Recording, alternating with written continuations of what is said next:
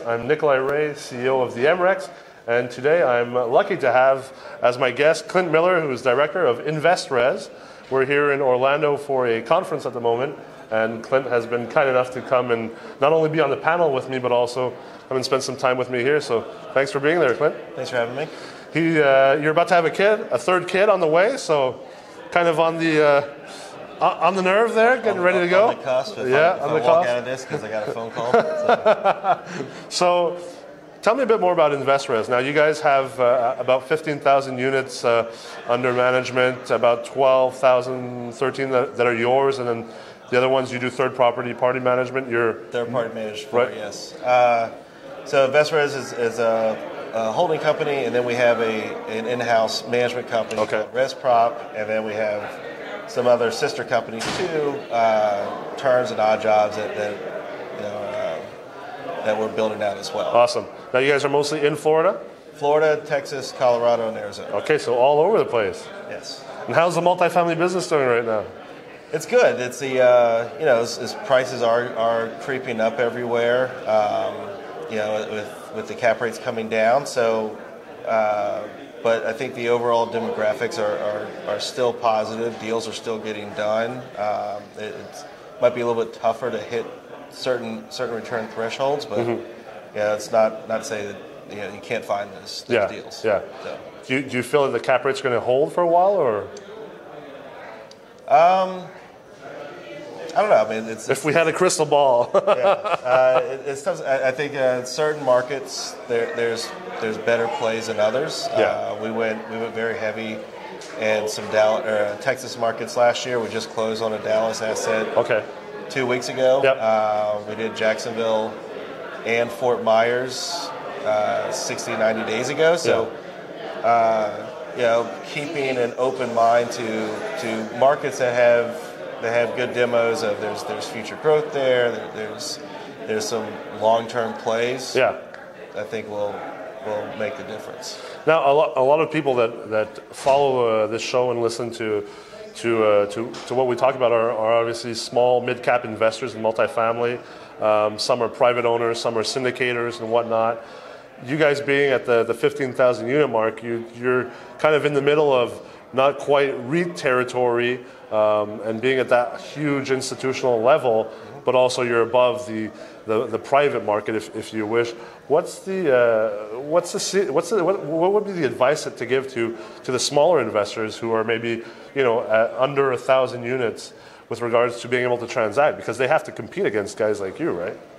Yeah. So we are, I would say, like a middle market player still, but we have institutional reporting background. Yeah. So what you get from us will be almost the same as you get from a REIT. Right. Except that you have more access to obviously the management and the executive team. Correct. And then the reporting that we can provide is at a much higher level than a lot of other shops can do. Sure. What we can provide is, it is going to be tough for these smaller owners and these syndicated groups who don't have a closing track record to get invited to the table on a deal. So for the best and finals. To the best and finals. So if you're out of state buyer trying to buy something in Tampa and going against a group like similar to ours or another institutional investor, it's going to be very difficult to do, unless you're willing to get very aggressive on your LOI, which is higher offer, lower cap rate, maybe a large amount of hard money down day one, stuff like that. Where we come into play is we can help with some of your underwriting to help tighten that up, so you can get more aggressive on things. Our due diligence process is very, very intense, and it's similar to it's the same process as if we're buying the deal, and the reporting package that comes with that it's a lot of data that helps you make the determination before you exit DD. Do I move forward? Can I get more aggressive on my underwriting? And tighten up my returns? Now you talked. We were talking about a bit earlier with James, and you were talking about finance and how obviously smaller syndicators or the syndicator groups are mostly getting their capital from LPs, from I guess what you would call real estate angel investors or passive investors. You guys are dealing a lot more with, I believe, private equity funds and family offices. What's the difference like, or what's the level of sophistication needed to be able to deal with these family offices? I think the sophistication needed is why we have that institutional type of reporting. Mm-hmm. They're going to want to have crisp, clean reports that make sense not only to them but to then their investors as well. A simple Excel spreadsheet showing the revenue and expenses and cash flow isn't going to that's not going to cut it. No. And so taking that ability and showing that has been helpful. So mm-hmm. So when we do go out and try to do a JV on a deal or raise funds or capital for some of our funds, mm-hmm. We have a track record that we can show them. This is what you're going to be getting each month or each quarter, and it's something similar they're going to get from a large REIT. Yeah. So. And I think the track record is so important of being able to show, well, look back in 2012, this is what we projected on this. Mm-hmm. Now, 5, 6, 7 years down the road, this is what we've delivered. That's so important in this competitive space. Yeah, and going from 0 to 1,000 units. And then 5,000, it was a big party for 10,000. And currently having roughly 1.4 billion worth of assets since 2011 when we started. Yeah. It's how did huge. You do that? What did you do? We were able to take down a lot of assets, early on, but you still have to make them work. Yeah. And show returns on those too. Absolutely. Because the acquisition is one thing, but it's only the beginning of the process, realistically. Yeah. Then you have to manage it and, exactly. and show some cash flow. That's the fun part. and the value add projects in between. So a lot of what we did early on was very heavy lifts.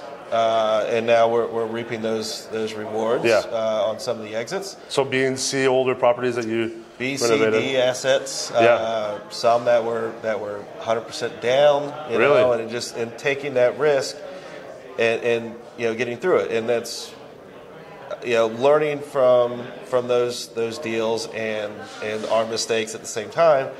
That's why we have an in-house construction management team. That's why we have an in-house asset management team. It was things that we saw were needed to help go into the next level of deals. And so going from at the beginning these C- assets, and now we just bought our first a new construction a few months ago from a merchant builder.